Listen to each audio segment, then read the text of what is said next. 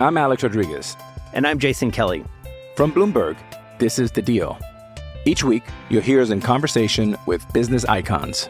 This show will explore deal-making across sports, media, and entertainment. That is a harsh lesson in business. Sports is not as simple as bringing a bunch of big names together. I didn't want to do another stomp you out speech. It opened up so many more doors. The show is called The Deal.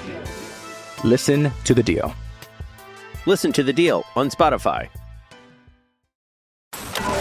Back, run like a wild man. I watched you struggle and I watched you wrestle with them angels. Here he is, from Auburn University, Bo Jackson.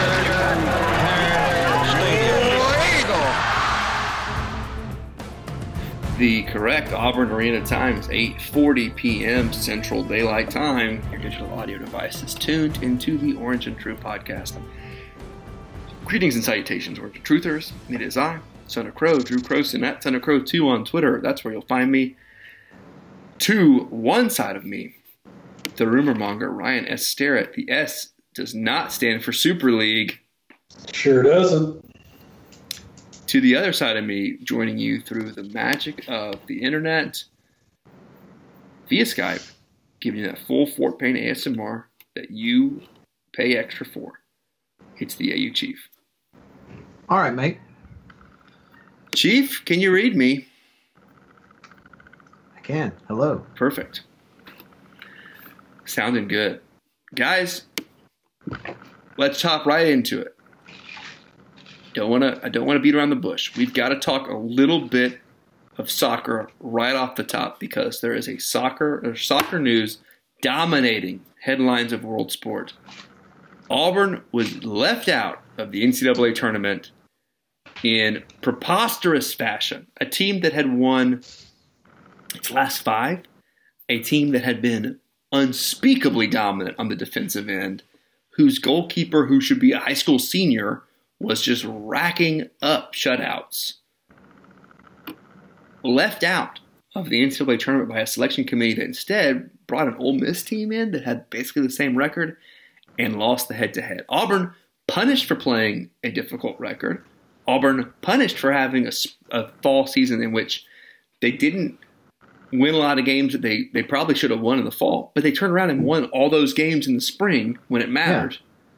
And they got left out. It's really stupid. It really is. Moral of the story is don't schedule.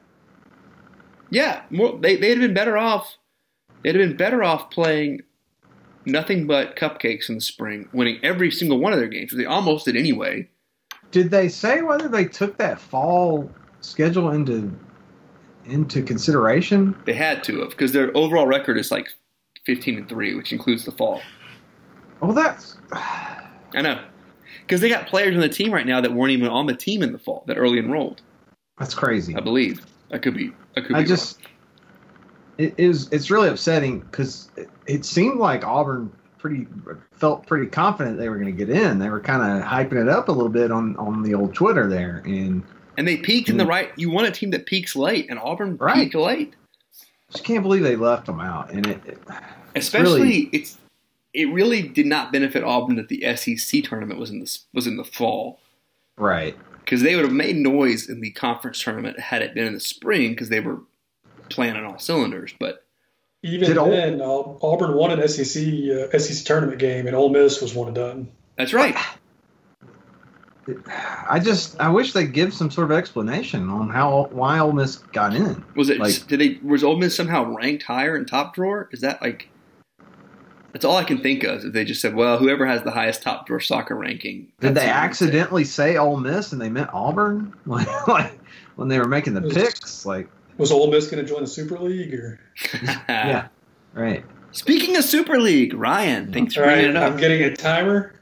You guys have 5 minutes. Two things. Come on. The first thing is, if you don't know what this is, you should look it up because basically a global fan base stopped a group of global capitalists bent on ruining a good thing. And for the first time, maybe ever.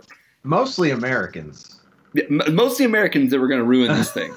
And I think America needs to say, hey, you know what? We don't have to make everything America. Right. And that's what these guys were trying to do. And one of them manifest destiny. Yeah. One person involved is one of the worst sports owners in the world, too. Stan Kroenke. Please don't sue us.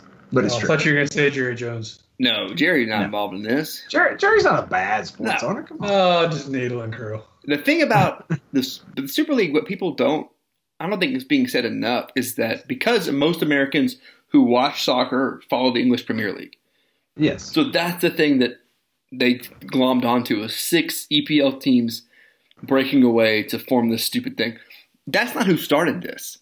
It's been driven by the 2 Italian league teams and the 2 Spanish league teams, because those leagues are failing. Yes. Like as leagues. Well, and they've been trying to do this for 10 or more years now. Madrid and Barcelona have been trying to do this forever. Which is insane to me, because the Liga as a league has like the best rules in place for money. Yeah. For the top tier, or the top teams in the league, because they get all the money, all the TV money, everything, they get it, and it's insane to me that 1, they're broke, and 2, they want to break away and do this other thing. They're broke for the reason share the money with these other people. They're broke for the reason that all people go broke. The 2 big Spanish teams are spending more money than anybody else, and they aren't bringing that money in. Yeah. So they want to spend like Man City, but they don't have the TV deal that the Premier League has. So if you saw the teams that were involved, there were few head scratchers in there, especially from the Premier League. Totally. But what you have to look at is every single team involved in this makes more money from their merchandising and their brand than they do anything else. Yeah, it was. That's all this was about. It was top 12 teams in Twitter follows too, I believe. Right. So it was all about taking these brands and doing something else with it. Except for 2. Chief, there are 2 teams that have more Twitter followers than teams that were in this thing that didn't get in, and it's because the Bundesliga doesn't play like this. We don't play that. Well, and Bayern and Dortmund both still care about the community that they're in. They're the rules in the German league is they're 51% owned by the supporters. So they couldn't have just done this. They couldn't do it anyway. Cloak and dagger. I know, which is part of me is like when Bayern and Dortmund both were like, we're not going to do something like this. We would never do that. I also was like, well, you also couldn't do it. You couldn't. Yeah. There's no way 51% of your fan base would have voted for it, so you couldn't have done it. And I attempted to explain this whole thing to someone today that asked me about it, and then I just failed miserably. I got close, kind of. He's a listener to the pod. There's not really an American comparison, because we already have these closed leagues. Like you can't. There are expansion teams, but they're not just a team that existed that gets added to it in most cases. Honestly, I'm a little bit confused why fans of teams were so mad about it. They were mad about it because it especially if you're like me, for instance, and you don't really. I mean, I have a team, Dortmund, wasn't even involved. Right. But my other team that I like is City, but I'm not like the most diehard. I've never been to Manchester in my life. Sure. But I enjoy watching the Premier League because of the openness of it. Because a Leicester City can win the Premier League. Yeah, right. The idea that this would eliminate that possibility forever, and a team like Arsenal could lose and never be punished for losing. They're just be in the top competition forever and ever. That's what was going to happen. Is Spurs and Arsenal were going to finish at the bottom of that league every year. Every single year. So Ryan, a college football comparison that I think makes sense. Imagine if tomorrow it was announced by the College Football Playoff Committee they would only allow teams who had made the playoff in the playoff from now on. And then it was over. And then they... my timer's up. Well, anyway. The thing I came up with is if the Premier League, for instance, the teams that left, is if every team in the footprint of the SEC and the Big Ten all played football in the state of Alabama, and then the top few teams just decided they were going to go play most of their games in California, New York, Canada, and Panama. Right. That's the only way I could really describe it to somebody. It's weird. There's huge fan backlash. Fans literally just said, "I'm out." Like the Everton Reddit was awash with refugees from all these other teams that were like, "I'm done with my team. I can't believe they did this. I want to be an Everton fan now." You had people who were like, "I've been a season ticket holder at Manchester United for 50 years," burning their tickets and saying, "I will never go to another game." Well, Phil Neville, former Everton player and mostly former Manchester United player, just went on a scathing tirade about it after the Manchester United match, and you can go look that up online. But he really he was disgusted by it, and I think that really did something too. Is former players were disgusted by it, and these decisions were made for every single Premier League team that went has some sort of American interest, I believe. Especially Manchester United. Well, except for City, they're owned by Abu Dhabi, and Fenway Sports Group owns Liverpool. Yeah, Arsenal's owned by Stan Kroenke. There's Americans involved with Spurs, I believe, and they were taking a very these teams want the closed model like America has, and that's what all this was. They were talking about a salary cap. Is what I was reading, which is even more bonkers. I think there may be some sort so of they pay their players. That's a plus. Yeah. Well, I think there may be some sort of wage cap coming anyway. But to kind of try, I lost my train of thought. It was a mess. It's no longer happening. These clubs have had a lot of egg on their face. It's a big embarrassment, and Everton are in third now. So.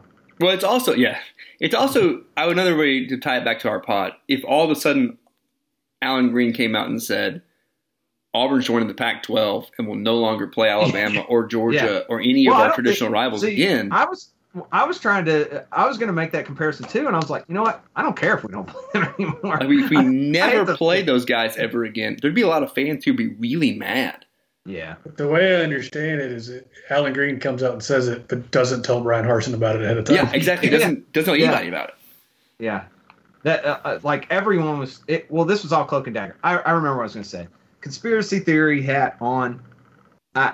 They're trying to get something UEFA to bow to give them some concessions to these larger teams, and I kind of think this was this leaked out, quote unquote, to try and put pressure on UEFA. Yeah. And it completely backfired. Totally backfired. It's the biggest UEFA ended up being the moral high ground in this, and they're a despicable organization. Yeah. UEFA is the controlling body, the governing body of European soccer. If you were to tell me that I would wake up on Monday this week, and by the end of the week, FIFA would somehow be the hero, I would have been, no way. There's no chance. So that would be the other thing to compare to America is if the top teams did this and then the NFL said, well, these guys can't play in the NFL. Yeah. Like that they can never come to play never play in the NFL after this. Because they cut, like FIFA and UEFA both had said that these people couldn't participate for their country's team. Yeah. Which they have the right to do. FIFA and UEFA can say stuff like that, like you can't play in the World Cup. All right, that's enough international football talk. So let's jump right on in. Everton wasn't involved, so I'm feeling great about myself. Yeah, Everton wasn't involved. Neither was Dortmund. City was. I feel like not involved is another way to say not invited. Hey, you know.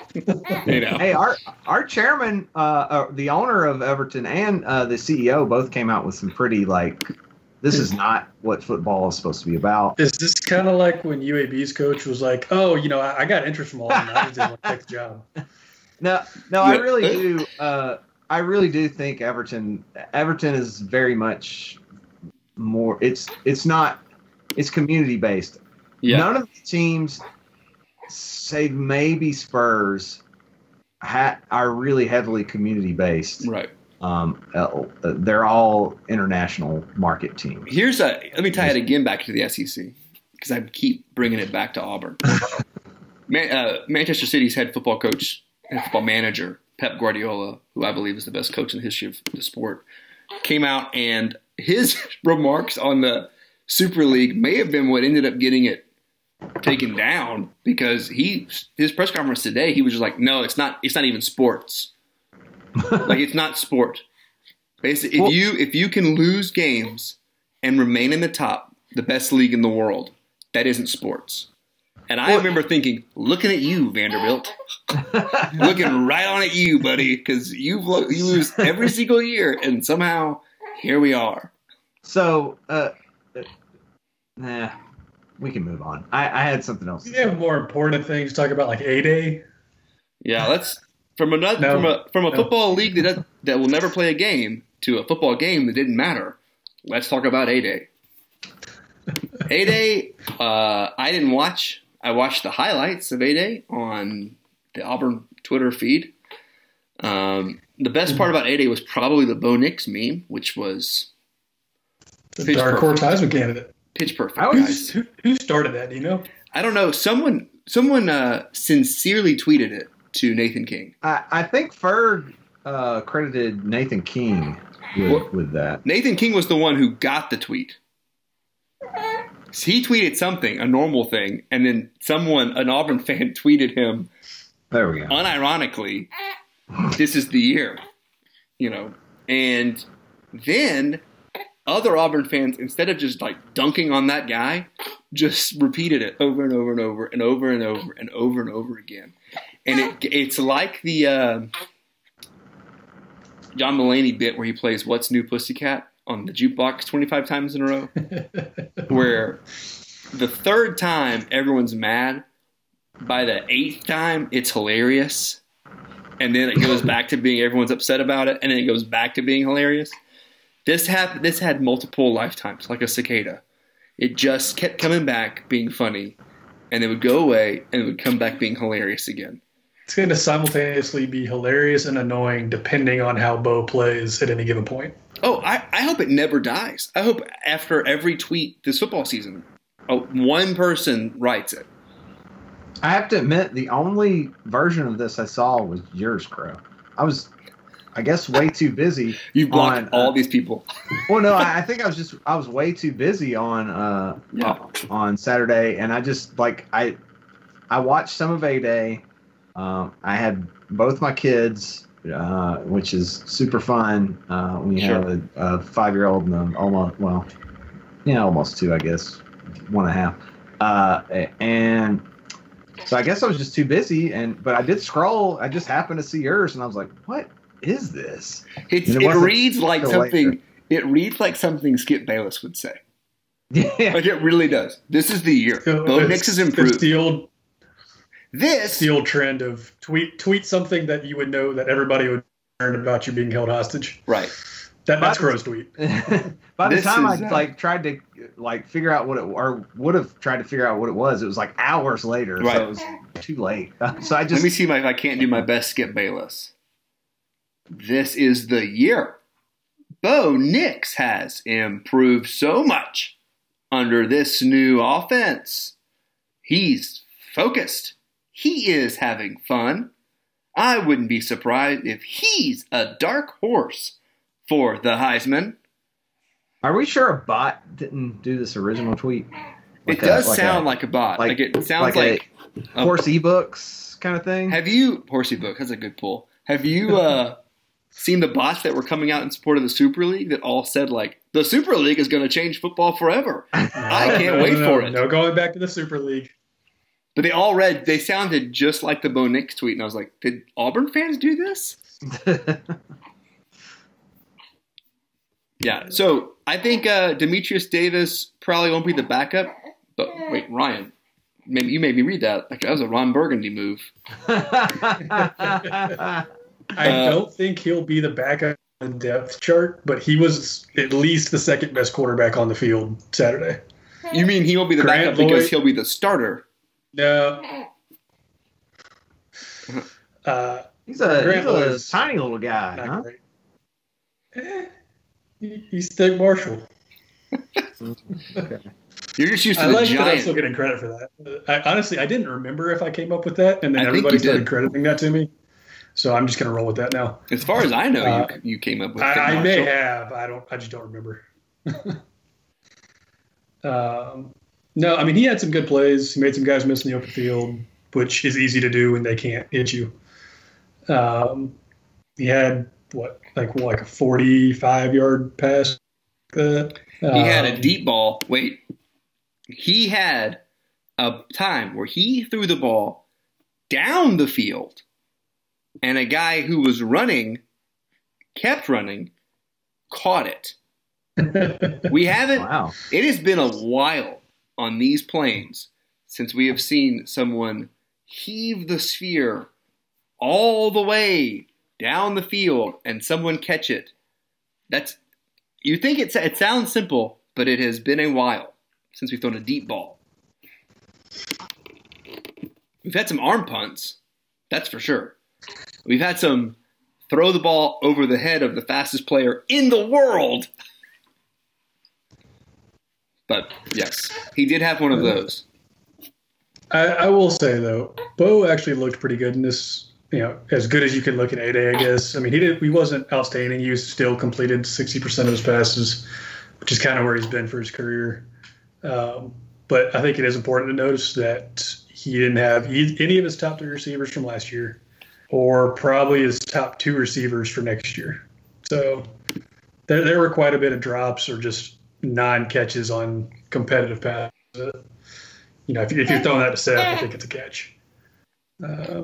So I was impressed. I mean, I don't think it's going to be a magic turnaround where Bo is a dark horse candidate, but I think he's making the progression that you want him to make at this point. You don't think this is the year? You don't think he's relaxed? You know he's what? having I'm fun? not going to say it's not, but I'm not going to say that it is. He's having fun. The person who tweeted that sounds like they are in the locker room. Maybe they are. Maybe it was Bo. Maybe it was tweeted Bo it himself. Oh man, maybe in a Patrick Reed moment, it was like his mom in a weird bot, like a weird burner account. So the offensive line did a great job run blocking, as evidenced by the massive holes Sean Shivers and Tank Bixby had. That touchdown run that Tank had, you literally could have driven a truck through it. Sean Shivers looks massive, really good.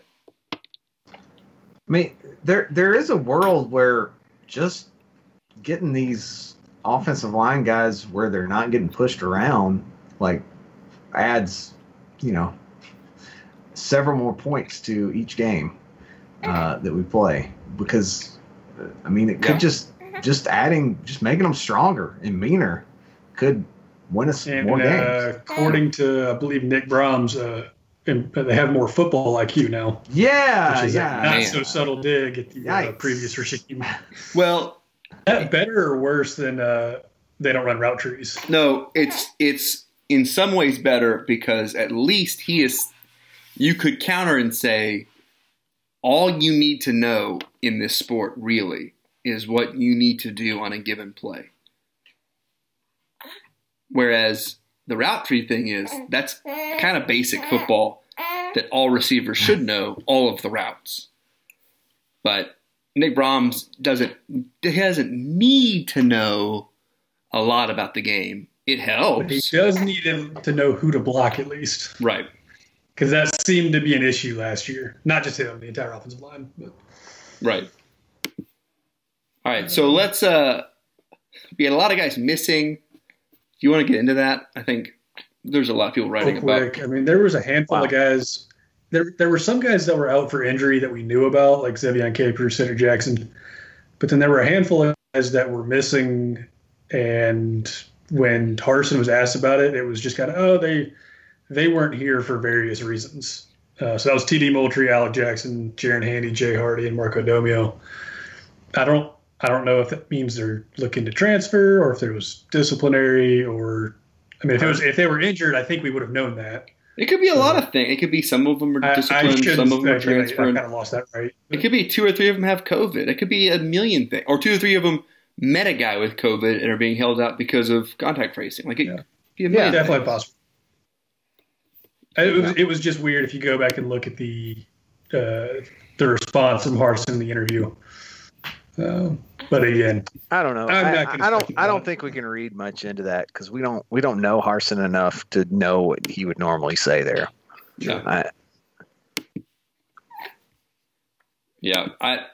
Plus, we don't even like in 2021. People just gonna miss games. That's all. That's just the way that I. Who knows? I think. Yeah. All right. So Ryan, you have a really good question here in the show notes. How do you feel about Auburn football going into the summer? Ryan, how do you feel about Auburn football going into the summer?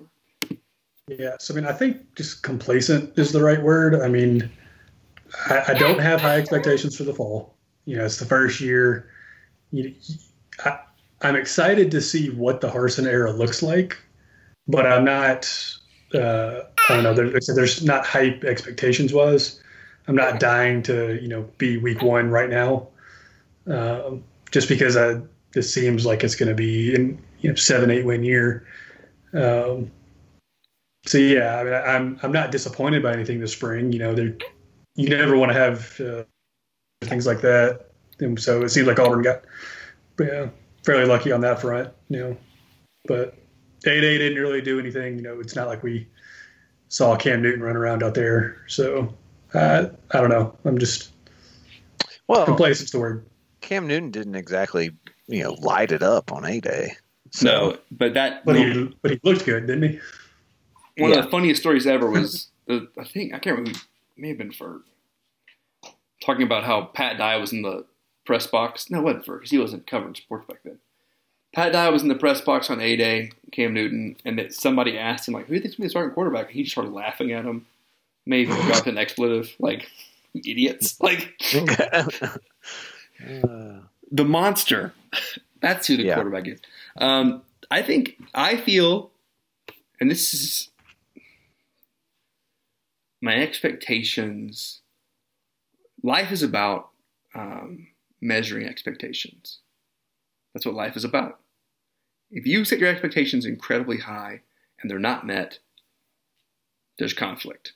That's what conflict really is unmet expectations. Spoken or unspoken. Conflict in your marriage, conflict in your life, conflict with your best friend. All of it is conflict with your football team. You didn't meet my expectations, and now we have conflict.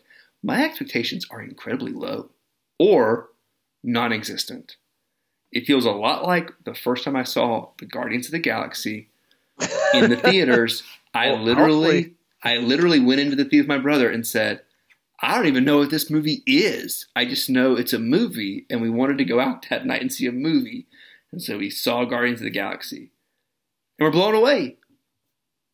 So that's hopefully we have similar results because that's I think that's the best Marvel movie. So I do too. So hopefully we have a similar result.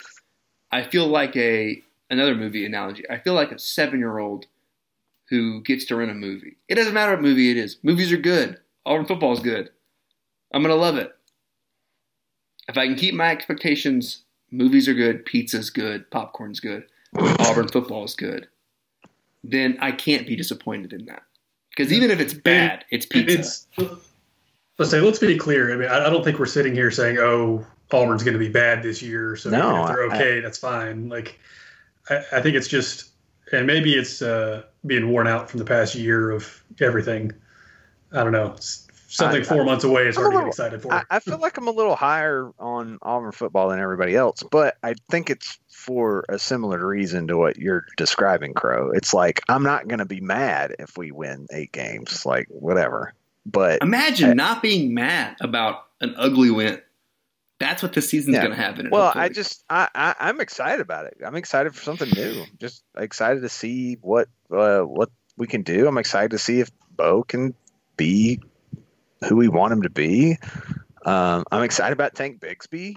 I'm excited about our defense. Like, there's a lot to be excited about on this team, and I don't think there's any reason to think, we're going to be bad. I don't think there's a reason to think we're going to win less than 8 games. Like, right. I mean, I think the expectations could safely be between 8 and 10 games. Like, and that's not crazy. But I don't know. We'll see. I think for me, it's that there's so many questions about this team that we're not going to get answered in the summer or in spring practice, or really until October in the schedule. So I think it's also a matter of being kind of in a weird place. Like, we haven't had to go through this in almost 10 years, because when we hired Gus, we knew what we were getting. Right.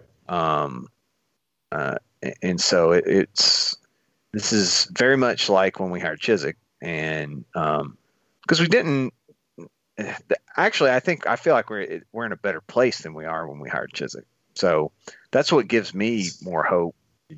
To be clear, Harsin way more qualified than Chizik was. Yeah. I don't know. I don't know if I want to say that.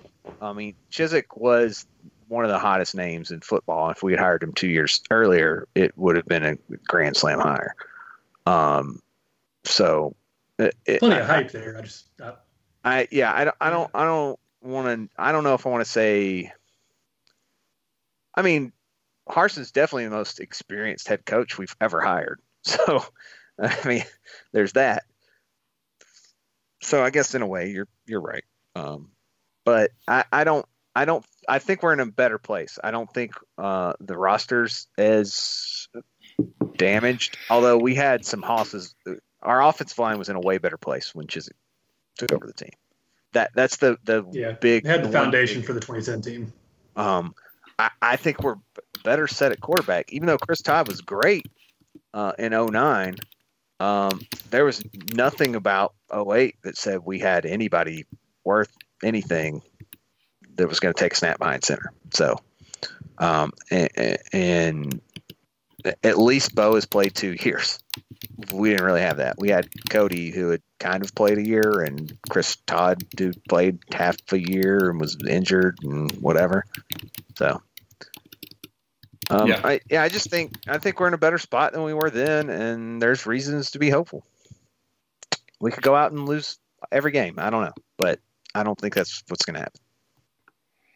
Yeah, I think the best word to describe the way I'm feeling is hopeful, measured, and also like relieved that we get to have an incoming season in which there are no hot seat games. Yeah, it's a fresh start all around. It's a fresh start with that. Yeah, it's a reset on that. No hot seats. Nobody being mad at the coach immediately. Wouldn't say nobody. There'll be some. Well, I think we have about a year before there's any real vocal like, well, we really messed up here. Unless you're underestimating we paid $21 million for this. Well, I think you're nut picking at that point though. Sure. When you go out looking for that's what Twitter's great at though. Yeah, it's true. Remember how many times we heard exactly the amount of Gus's buyout? Yeah. As if it was my money. Now, okay, we're super blowout by some team away from hearing an actual vocal number of fans. Penn State scores their 6th touchdown. Oh yeah, okay. We could start. I'm not gonna lie. If I'm going up to and we get rocked in Happy Valley, I'm not gonna be too happy. Yeah, but that's my fault for spending the money, not the team's fault. But I think we probably got at least a year before people start grumbling about the coach. So yeah. You're right. All right. Let's take a quick commercial break, and we'll come back. We'll talk a little bit of hoops. I'm Alex Rodriguez. And I'm Jason Kelly. From Bloomberg, this is The Deal. Each week, you'll hear us in conversation with business icons. This show will explore deal-making across sports, media, and entertainment. That is a harsh lesson in business. Sports is not as simple as bringing a bunch of big names together. I didn't want to do another stomp you out speech. It opened up so many more doors. The show is called The Deal. Listen to The Deal. Listen to The Deal on Spotify. What time is the commercial? We're back at 33 minutes and 30 seconds into this podcast. Here, folks, you may have noticed my microphone sounds a lot better now. It I don't sounds know great. if it does. I've been thinking about it. I had it going through my camera for some reason. It defaulted to that somehow, and I didn't notice it. And I think of the last 2 pods I've recorded that way. So sorry about the audio quality, everybody. I hope Congrats on having a camera with a microphone. Well, oh yeah, that's right. You have a webcam. I forgot. That's right. That's right. On the desktop now. That's right, man. Oh, I was going to mention to you guys. Apparently, last week our commercial break never went to commercial. Sweet. If you remember, our commercial break was the beeping noise from downstairs at Chief's house. Oh, yes. Great! According to one of our listeners, all of that made the air. That's so good. Wonderful. Jack, what do we pay Jack for? Yeah, I don't know. Has anyone else noticed that Ryan has either entered the movie The Matrix or now it's different. Never mind. I was gonna say, Chief, you look crystal clear. Ryan looks like he's been kidnapped by the Taliban. He was in the movie. He's either entered the movie The Matrix or The Machinist. Which is a very bleak. Oh, there it is. It's back. Yeah, it's like it's a really weird filter that your computer screen. Parts of Fight Club. You're at the Helena Bonham Carter's apartment scenes. Oh yeah. When that weird blue filter is on all the. Yeah, for sure. You ever seen Fight Club, Ryan? Yes, I've seen Fight Club. In Royal Tenenbaums, when Richie Tenenbaum says, "I'm going to kill myself tomorrow," and then the Elliott Smith song starts. That's what your screen looks like. What if you start shaving your head? Things can one of y'all take a picture? Elliott Smith, that song, that scene's the best scene in it. What are the kids' names in that movie? It's Uzi. Ari and Uzi. Like Lil Uzi? No, Ari and Uzi. I was about to say Uzi and Kuze. Isn't that Saddam Hussein's kids? Anyway. Saddam Hussein's kids were. Oh man, I knew something like that. No, they're dead anyway. So Uzi, I think, is one of them. There's a really good movie about one of his kids. I can't remember what it's called, by the way. Hey, Crow, you want to introduce our guest? All right. Well, I look up the name of Saddam Hussein's kids. Uzi and Kuze Hussein. Yeah. Hey, that would be amazing. Up next, Will McLaughlin. Dr. Will, can you hear us? I can hear you. Yep. Hey, man. How's it going? Pretty good. Can't complain. Another day, another basketball commitment. Yeah. Tell us about it. So we found out earlier today, this being Tuesday, Desi Seals, guard from Jonesboro, Arkansas, formerly of the University of Arkansas, has decided to come play for Bruce Pearl in Auburn. Probably a guy, another addition in the transfer portal at the guard spot. Probably is going to be a guy that plays more of the two. I don't think he'll play much point guard. I think this is definitely another piece that was needed to help the guard situation going into this year. With Desi Seals now on board, now you've got, Desi. I think Flanagan still starts at the 2, and then you've got Desi, and then of course Trey Alexander. But then at the point guard position, you've got 2 new additions as well, with Wendell Green from Eastern Kentucky and Zep Jasper from Charleston. So now all of a sudden you've got 5 guys that, you got to find minutes for all these, enough minutes to make all these guys happy, which I don't envy BP having to try to divvy this out, but he's got a good problem to have on his hands. Remind the listeners again what Desi's claim to fame is. So if you're thinking what I'm thinking, he's got that red. Well, not that, but he has the red in his hair. Oh, yes, I know what you're talking about now. Yeah, he's the guy that always plays really good against Auburn, and it seemingly only good against. He's the reason that they beat us twice. Yes, I will. 45 points in 2 games against Auburn this year. Yeah, so last year he had 2 games where he scored 20+ points. They were both against Auburn. So. I saw his Ken Palm, his comp in Ken Palm was Devontae Shuler, which, another Auburn killer. But yeah. Well, kind of nice to know we're going to have one on this team instead of facing them. Hopefully he's not killing us still. Yeah, for sure. How is he defensively? Is he a good defender? I think he's a pretty solid defender. Yeah. I think. Well, for one, it's another Arkansas connection because it's yet another player from Arkansas. I think Wes Flanagan being on the staff that probably helped, and a couple guys being from Arkansas. You know, Chris Moore, Alan Flanagan, obviously. So it's another Arkansas player on the roster. So, but I think he's a solid defender. I think he's probably the one thing that I would say that he would need to work on, his consistency. Obviously, we mentioned he had 2 20-plus point games this year, but there were games where he didn't score. He only had like 2 or 3 points, and he's a very tenacious player. He'll bring a lot of energy. Sometimes that works against him, though, just because he was just so inconsistent from time to time. But you know, it's you can't ever have enough pieces at the guard spot, as we evidenced last year when we didn't have point guard pretty much for half the season for various reasons. So, you know, it's a good piece to have, and definitely I think at this point, barring any transfers or stuff or any scoots of reclassification, I think you're set at the guard spot going forward. I think too, one other thing I'll add too, because I know Auburn was in on a guy, Ty Washington. He was originally committed to Creighton. He decommitted and released his top 6 the other day, and Auburn wasn't in it, kind of surprisingly. So I think with Ty being off the board, and still we're not really sure if Scoot's going to reclassify. Scoot Henderson, we're talking about from the Atlanta area, class of 2022 point guard. We're still not sure what he's going to do. There's talk that he may reclassify, but based on what I've seen, honestly, guys, I don't think he's going to reclassify. And I know there's other schools that's reached out to him recently, like Kentucky, and a lot of the big name schools are going to be in on him. So we'll see where his commitment goes. He's definitely a major Auburn lean, kind of like Sharif was for so many years. But you know, we'll see what happens with that. But I just have a hard time seeing him reclassify at this point. But, well, I would kind of think if he wants to come here and we want him, I'm not sure that we want him to reclassify at this point. I think we'd probably want him to play as much basketball as he could, which would not be the case if he came to Auburn right now. So I would be surprised at this point if he does reclassify.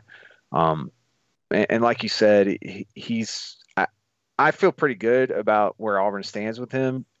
Because just for the same reason, like you said, the Sharif comparison, we got in with him early, and a lot of these guys, if Bruce Pearl comes to you when you're 14 years old or whatever, but 13, 14 years old, they usually tend to stick with him, unless Hagens is a case where Bruce knew that he wasn't going to. He knew that the bigger guys would come in for him, and I feel pretty good about Scoot. And I agree with that too. And I think we're still definitely in a great position for him. But I'm with you. I'm kind of the point where I'd much rather hopefully we get him for the class of 2022 because we brought in Zep Jasper. He's got 2 years of eligibility. Wendell Green, the point guard from Eastern Kentucky, he's got all 4 years of his eligibility. And then Desi Seals is going to come in with 2. He's going to have 2 years left. So. Although, to be clear, though, that extra year is because of COVID this past year. Zep and Desi will both be seniors. So it's not impossible that they get their degree and decide they want to go play overseas or transfer, because they would be a grad transfer at that point. I could actually see Wendell Green starting over Zep. I really like his game. I think Wendell Green is the starter. Yeah, I like Wendell Green's game a lot. Yeah. So we haven't really gotten into a deep dive on all these guys since they've committed. While we got you here, Will, let's go into all the new transfers coming in. I guess we'll start with Wendell Green. I guess come from Eastern Kentucky. I know he's one of your favorites. You're a big OVC fan, so tell us about him. Yeah, I'm real excited about this kid. He was one of the top freshmen in America as far as the points and assists. Definitely. A good distributor, also a good scorer. And the last 5 games of his season for Eastern Kentucky, 23, 22, 23, 23, and 29 points. This guy he was a walking bucket coming down the stretch. One of those games was against Belmont, which Belmont they beat them by 14, and Belmont had only lost one game all year on that when Green went off for 22 that night. But I'm really excited about having him. Definitely an under-the-radar kid coming out of high school. Another 5'11" point guard, a little undersized. So he'll be listed as 6'1" on the first game. Well, I'm afraid he's listed at 5'11", so that means he's probably 5'9". We're not the only team that bumps guys up a couple inches. But I like. There's a lot of things about Wendell that I've seen and just kind of watched. It reminds me a little bit of Jared and a little bit of Sharif Cooper. A little bit, probably not yet up to their what we've seen from the Sharif and Jared, but definitely somebody that could grow into that. And he's only played 1 year of college, so he's still young and still got plenty of time to grow. But he seems probably he's somebody that has that aggressive, I want to be the one to score mentality that we kind of needed last year. Yes. And that without Sharif, we didn't really have. So he's a little bit more polished. Lineup, I think is going to be a big deal. Yeah, he's a little bit more polished maybe than Javon was when he first got to Auburn. But I see him in a lot in that Javon mold. Sorry, my kid is screaming. Hey, Charles. Yeah. American Airlines called me back, by the way. I had to run out of the room. American Airlines called me back after telling me they'd call me back within the next couple of hours. 4.5 hours later, they called me back. That's a couple. It happens. All right. Anything else on Wendell, or do we want to move on from there? So I think he's going to be the starting point guard. But I love I guess that could be a competition. We'll see. His old man name is great, Wendell. Wendell Green Jr. just sounds like an old guy. Excellent. So he was a 36.5 3-point percent shooter last year. I know everybody cares about how they shoot. I put him like second or third on the team for Auburn last year. Yeah, I mean, it's one of the better ones. I'm gonna need him to shoot more than 4.5 a game. That Eastern Kentucky team, they're the ones that were playing at super high tempo all games. Is that right, Will? Yeah, they I don't have it in front of me, but they definitely averaged a lot of points last year. Well, I think I remember seeing they up tempo. Yeah, they were second in KenPom in adjusted tempo. All right. Which I'm hoping that means Bruce was all over him because he wants to get back to that tempo offense. Yeah, excellent. We stink in the half. It's hard to run when you don't trust your partner, but hopefully that's what this is signaling. Yeah. And with Wendell Green, with the commitment there, I remember he was supposed to commit the 31st of March, and like March 20th, maybe, and my dates may be off, but it was like 10 days prior to when he was going to announce he was ready to commit to Auburn. He didn't want to wait or anything like that. He was ready to commit pretty quickly. Actually, it was April 9th. I don't know why I was thinking March 20th, but definitely committed way before he said he was going to. So he was definitely excited about the potential of playing for BP at Auburn. Well, let's get to the other point. So let's talk about Zep Jasper coming out of College of Charleston. We talked about him a little bit already. He's going to be a fourth, I guess, some experience. A little bit. He's a different kind of point guard than Wendell is. But what do you got on him, Will? Yeah, Zep was the first guy to come out of the transfer portal to commit to Auburn. Averaged about 15.5. He's another kid from Augusta, Georgia. So shout out to Dylan Carwell and Malik. Also Augusta kids that are at Auburn. He was on the All Colonial Athletic Association second team last year. Really good defender. Probably one of his best attributes is his defense. He was an all defensive team in the Colonial as well. I think him and Wendell Green will probably hold down the point guard position this season, and he had a 38-point game last year as well. So he's capable of scoring a bunch of too. Yeah. So I'll say the one thing, and not the one thing, but something that stood out to me on KenPom page was 87% free throw shooting. Yeah, I'm that'll be nice. Loving that. Loving that.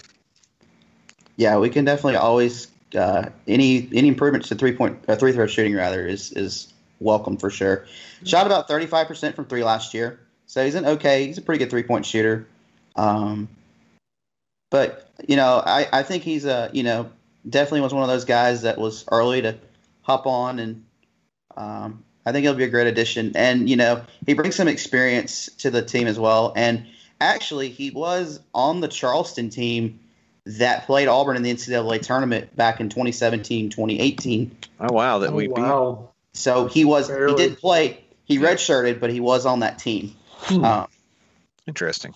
But the other thing I'll mention about Zepp is his nickname is the Honey Badger. And that's because of his defense. So that'll be. I'm not a big fan of people that reuse nicknames. Not a big fan of it. So we gotta come up with a new one. Right. Like I said, I'm going to struggle. So I just finished Rebels this past week, and I'm going to struggle not to call him Zeparelios. So yeah. There'll probably be two people who might call him that, and both of you are on this podcast. I'm sure Auburn Baby Yoda will as well. Is there an Auburn Baby Yoda? Oh, God. Yeah.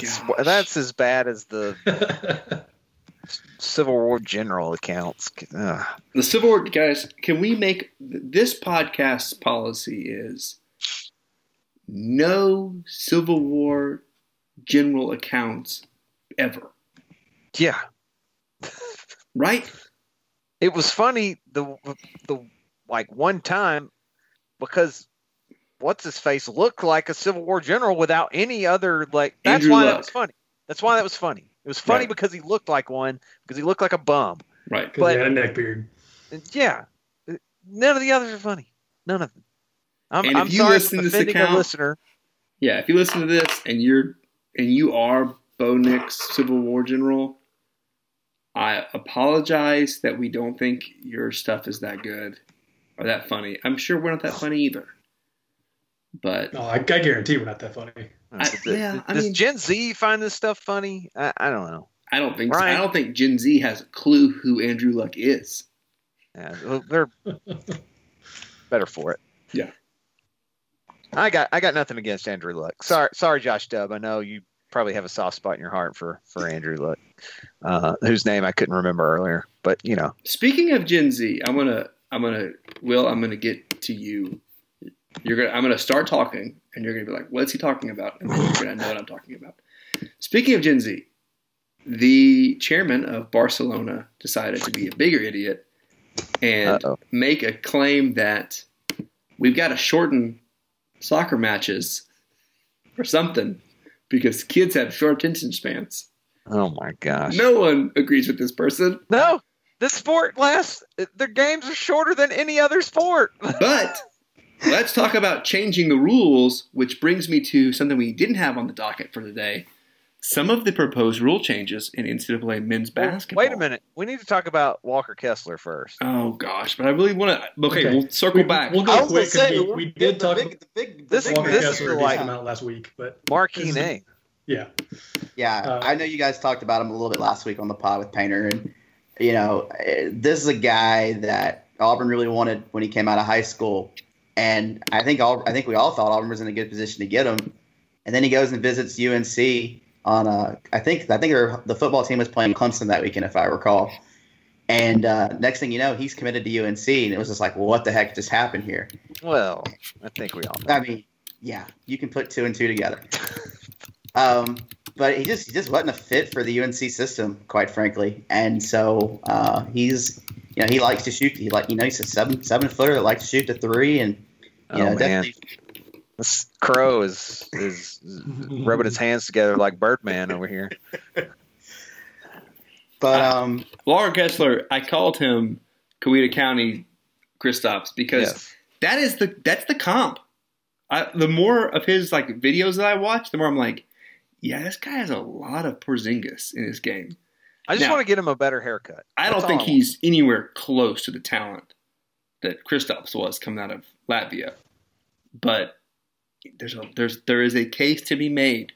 They play a very similar facing the basket and hard blocking on defense style of basketball. It's going to be interesting to see a guy how we get a guy like him out of the post. I mean, because he's 7'1". It's tempting to why pull that guy out of the post on offense? It's just going to be interesting to see how we get him shots. If you've got I hope he takes this year, and it's just like Dylan Cardwell's. So he's a 100% free 3-point shooter this year. Is he a corner three guy? Does he like to step out to the corner? He shoots them forever. He didn't shoot a lot this year, though. No, he only shot 4. He only was 1 for 4 from 3 this year. Well, I'm sure Roy didn't want to have anything to do with that. No, they didn't want him to shoot. And there are a lot of UNC fans making fun of him because they're saying he wants to be a stretch 5, but he can't shoot. Good riddance. How would they? He shot 4 shots. I know. Did he airball off about 3 of the 4? Like what? But that was the rumors that he wanted to be a stretch 5, and the coaching staff didn't think he had that game. But Let me run through a couple numbers. Let me run through a couple numbers on him real quick. So I'm going to tell you his stat from last year, and then where that was in Auburn. Okay. So in points per game, this is per 40 minutes. Yeah. So because he didn't play enough to really be right. So per game is kind of skewed. 20 points per 40, which would have been second on the team behind Sharif. 14.8 rebounds, first on the team. 3.9 blocks, first on the team. 2.4 steals, first on the team. His advanced numbers, he had a 31 PER, would have been first on the team. 58% effective field goal shooting, would have been fourth on the team. 19.6 rebound percentage, first. 10.7 block percentage, first. 3.3 steal percentage, first. Wow. And a 10.9 box plus minus would have been first. Okay. That 10.9 BPM is bonkers. Correct me if I'm wrong. If we had signed him out of high school, was he higher ranked than Sharif? He was, depending on where you look, I think he was one spot above Sharif in the 24/7 composite. Okay, so that's which means we would have had the 3 top players out of Georgia in the 2020 class. Well, and I was also about to say that would have made him our biggest signing ever prior to Jabari. Correct. Yep. So who's also from Georgia. We're losing our biggest signing ever, but then gaining a new one and getting a guy that was ranked better than him out of high school. And they're all from Georgia. Pretty nice consolation prize there. And I'll say it again. We are consolidating our power in Georgia, so it is a consolidation. None of them went to Georgia. And Georgia lost their point guard to the transfer portal today. Georgia only has 2 scholarship players currently. Is that they got a few more than that. They have 4 returning players, and as of this morning, they only had 2 recruits. They had a commitment today. But you hate to see it. It's funny because there's a small portion of that Georgia fan base that is calling for Tom Crean's head. But, hey, they're doing a great job according to one major ESPN personality that loves college basketball. I think you guys can figure out who I'm talking about. That guy loves him some Tom Crean, that's for sure. So Dickie V loves Tom Crean, loves Coach K, does not like the transfer portal, probably hates name and likeness, probably hates the free one transfer rule.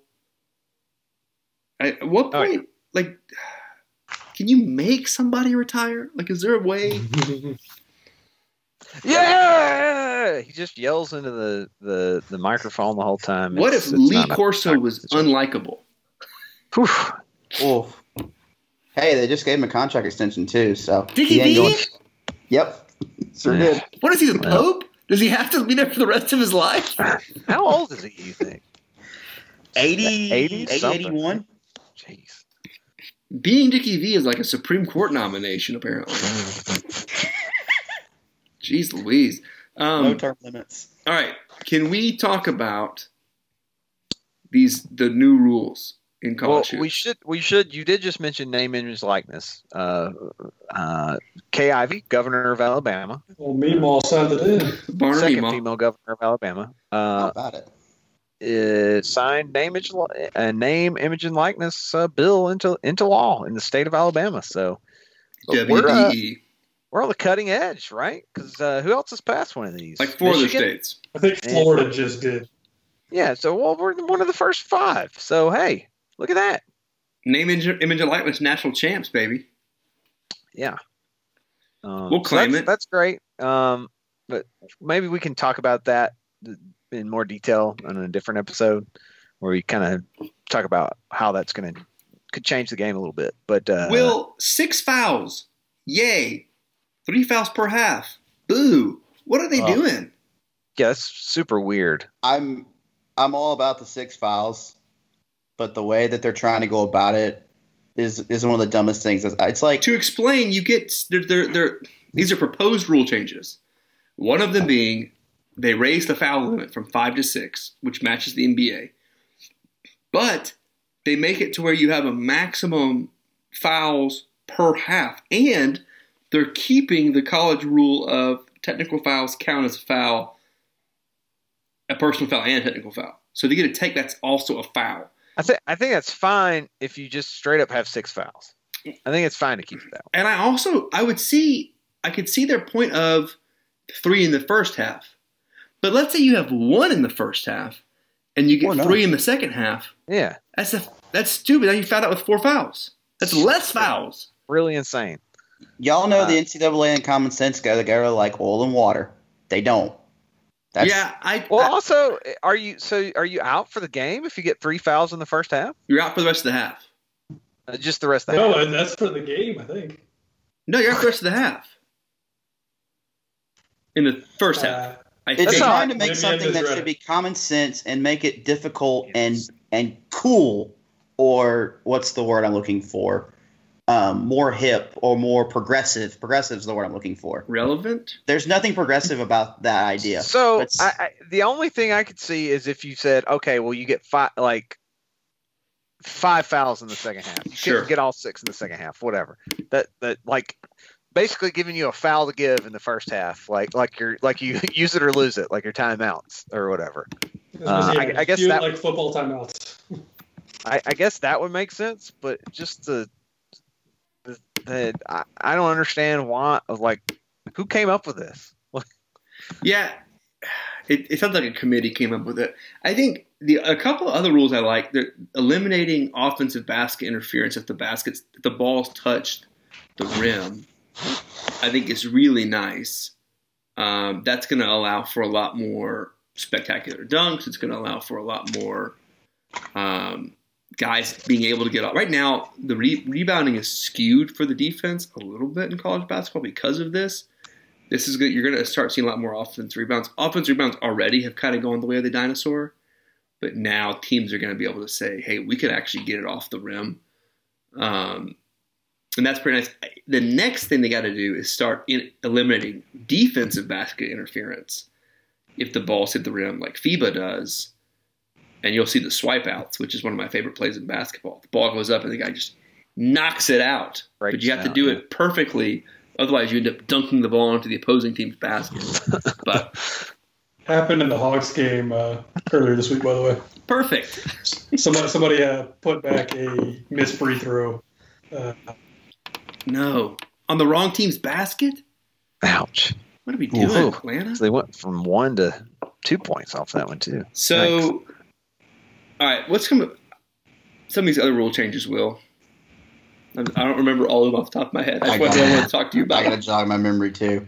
The wider lane. Honestly, the wider lane is the one that I've been wanting for years. So are they actually going to? So everybody'd have to redo their courts? Yes, and I think it matches the NBA length, which means offensive players got to get out of the basket, got to get out of the lane. It also means the driving lanes are bigger because of that, because you're dragging defenders further out. Had Sharif had that in college basketball last year, he would have had even more trips to the foul line because he had even more trips to the basket. Sharif came 1 year too early. He should have reclassified the next year and gone back. I think that they need to do as much as they can to make the sport as close to the NBA as possible, which means they should go to quarters like every other freaking level of the game. I would agree with you. I've been on record on this podcast 1,000 times saying they should just go to a FIBA model, hire FIBA referees, and because most of these kids are going to be playing those rules. Yeah. Next year. Most of the guys that play college basketball are either going to be working a real job or playing in Europe somewhere where they play FIBA rules. So why not use those rules? It doesn't make any sense. And plus then we could theoretically send college kids to play in the Olympics without having to have a whole training camp on the rules. Well, that's the other thing. Even the best guys are going to encounter FIBA rules at some point because they're going to either be playing under 18s or on the U.S. national team if they're good. There's 400 people in the NBA right now, and there'll be 400 people in the NBA next year. And everybody else is not in the NBA. Yep. And they've got to figure something else out to do with their lives. Yeah. So a couple more rule changes I found that they're looking at. Eliminate the 10-second backcourt rule. Weird. I don't care for that one. I like the 10-second backcourt rule. Me too. Yeah, why are they getting rid of that? It's 8 in the NBA. I don't understand the logic. Does it just take away the incentive to press? Yeah, a little bit. Pretty much. Yeah. Yeah, I don't like that. Bruce says that. Bruce is going to hate that. Bruce already thinks the rules are skewed to take away the incentive to press because the way that the fouls are called at half court, and this makes it even more so. So here's the one that is intriguing to me. Permit a team to decline 3 throws in the last 2 minutes of the last period or of any overtime and elect possession of the ball instead. Yeah. So I like hack a Shaq, hack a whoever. Yeah. In the last 2 minutes. I love it because it eliminates hack a Shaq. I think hack a Shaq's not basketball. If your worst free throw shooter gets fouled, you can say, no, we just want the ball. Give us the ball. So the last minute of a game when a team's down 7 and they're trying to foul a 60% 3-throw shooter. Yeah. Good luck doing that if this goes through because they would just the interesting thing is I think it's one of my favorite things at the very end of the game is when they press on an inbounds pass.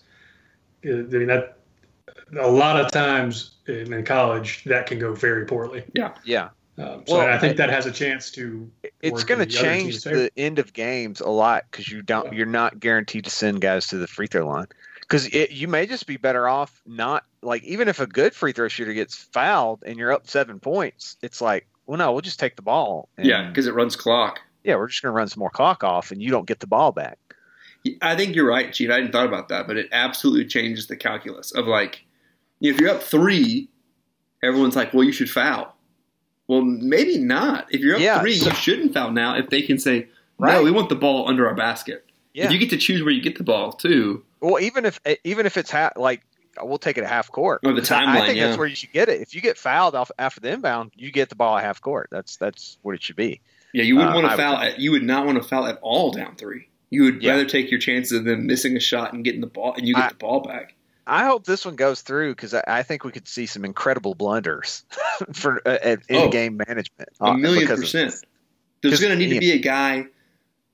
Bruce and every coach you need to have a guy on staff, a GA, whose entire job it is to remind the coach, you don't have to let him shoot those free throws. Yeah, coach, so here's a question, and maybe it just wasn't in these potential rule changes. Does this apply to and one situations? I doubt so it. That was another part. I can't imagine it does. No, well, that's like a it doesn't say anything about it. I thought there was another rule that eliminated that. No, they eliminated 1-on-1. Okay. Which is and one situation. Sorry. Yeah, 1-on-1 doesn't exist except for in high school and college basketball in the United States. So they're normalizing that. Yeah. So to your point, Chief, the elimination of the 1-on-1 would be you reset the team fouls at the 10-minute mark of each half. And once you get your 15 foul, you go into the double bonus. It effectively is quarters. Yeah, I don't know why. Well, they were already playing quarters anyway, because of the commercial timeouts. Right. So, it just doesn't make any sense. Maybe this is just baby steps, and in a couple of years we'll get quarters. Hey, one more. The defense possession. What about awarding the defense possession on a held ball situation?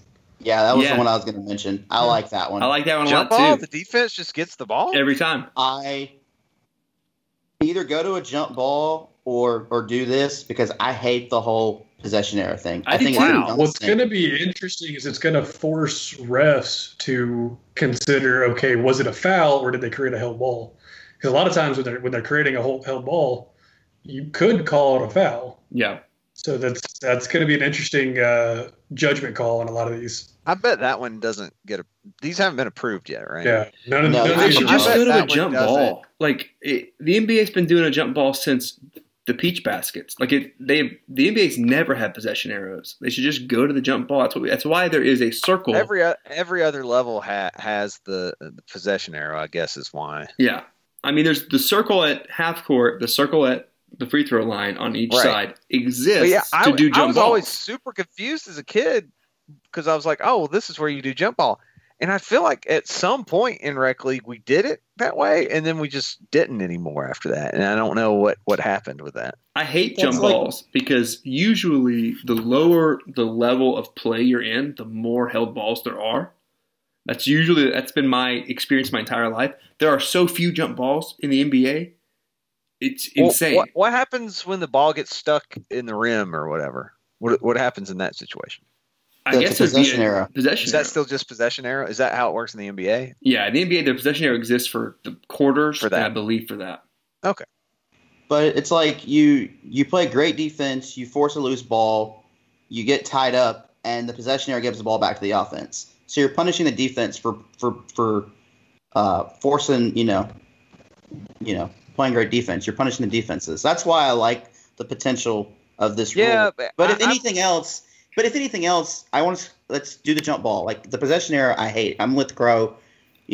For quarters or halves, use it. But to determine who gets the ball, especially in those situations, I hate it. Yes. I've always looked at that like you're still winning because, especially if it's before halftime, because now you get the ball at halftime, whereas you weren't before. Like I get it. I'm a little weirded out by it, but that's because I never played anything above high school, and that's just what I'm used to. All right, we've been going for an hour and 15. Do we want to talk lineups, or do we want to just ask Will the questions we have at the end of the show notes, Ryan? We've talked lineups with like 4 straight guests. We could do lineups. Ryan has to rewrite. I think Ryan's frozen. Can y'all not hear me? Yeah. Now. All right. Yeah, no, I had 1,800 words ready to go at about 2 o'clock this afternoon, thinking Sills was not coming to Auburn, and got to rewrite that now. So let's circle back on that. All right, so let's ask Will. Thanks, Jen Psaki. Yeah. Let's ask Will the questions. Will, where do we stand, do you think, relative to the rest of the conference? Right now. Gosh. Conference play begins today. Where does Auburn fit? How does Auburn stand? It's a great question. I think probably right now Auburn is a 4th or 5th place team. I think you could potentially move them up a little bit, but I think Alabama, Arkansas, Kentucky, maybe Tennessee is going to be hyped up again. I would say right now I feel really good about 7 teams in the league making the tournament, Auburn being one. I would put Alabama, Auburn, Arkansas, Florida, Tennessee, LSU, Kentucky, and Did you say Arkansas? Yeah, he did. Alabama, Arkansas, Auburn, Florida, LSU, Kentucky, Tennessee, and Missouri? that's 7. Missouri. Guys, I can't count tonight. I think I feel good about I've heard other those people 7. talk about it, but Auburn, in the regular season, you should be content competing for a double bye every year. All right, so top 4 seed. Sure. Because it's unrealistic to expect you're going to win the conference regular season every year. So if you're in the top 4 in SEC play, that puts you in really good position for a national seed and a really good position to go in the tournament, the SEC tournament. Yeah, that's a healthy outlook. I'm still in the mode where I'm just happy to make the tournament. I think that's your baseline goal is to make the tournament every year. I think the interesting thing about this is we just had a pretty fresh-faced, new-look Auburn team this last year, and we're going to go in and have a pretty fresh-faced, new-look Auburn team with the same 2 guys that were not the new guys this year are also not the new guys next year, and everybody else is going to be new in the starting lineup more than likely. You're referring to Alan Flanagan and Jalen Williams? Yes, correct. Yeah, so that's kind of goes into the next question I had for you, Will. Everybody, we're kind of a pass for this past season. Some of that's COVID, some of it's just going in with no expectations of a postseason. Some of it's the NCAA screwing with Sharif. I mean, All right. Oh. Ryan, he is frozen. Guys, Ryan froze up. I hope he's just going to tell us all about where we're going to be without Sharif, but we'll never know. I think that it's time to end, as we've been on for an hour and 15. Will, thank you so much for joining us. It has been fantastic having you as always. Sorry I had to bolt halfway through to deal with American Airlines and throw my phone at my wife. We'll talk lineups next week. We'll talk name, image, likeness. Next week, we will probably name every member of the Auburn basketball team. That's happening almost every week. We will probably talk some nonsense about football. There may be baseball talk. Hey, we won tonight. We should play Sanford every week. And I agree. I don't know what else. Tomorrow we go full off-season mode. Or next week we go full off-season mode. So stay tuned because we might throw at you a Captain Ron recap. So there we go. Maybe we'll rewatch season 1 of Walker, Texas Ranger and see if it still holds up. What's everybody doing for 420 tonight? Just celebrating closing my house, man. All right. Some people call me the Space Cowboy. I'm changing a radiator this weekend, so everybody wish me luck. Now we're talking. Anybody local that is good with cars, hit me up, and you can come help me change my radiator. On a Land Cruiser? Yeah, buddy. Okay. It's going to be fun. I got new tires, new radiator. It's been an expensive week for me. Man, I bet it's been more expensive for me because I bought a house today. Yes, yes. All right. See you guys next week. Have a War Eagle weekend, everybody. War Eagle.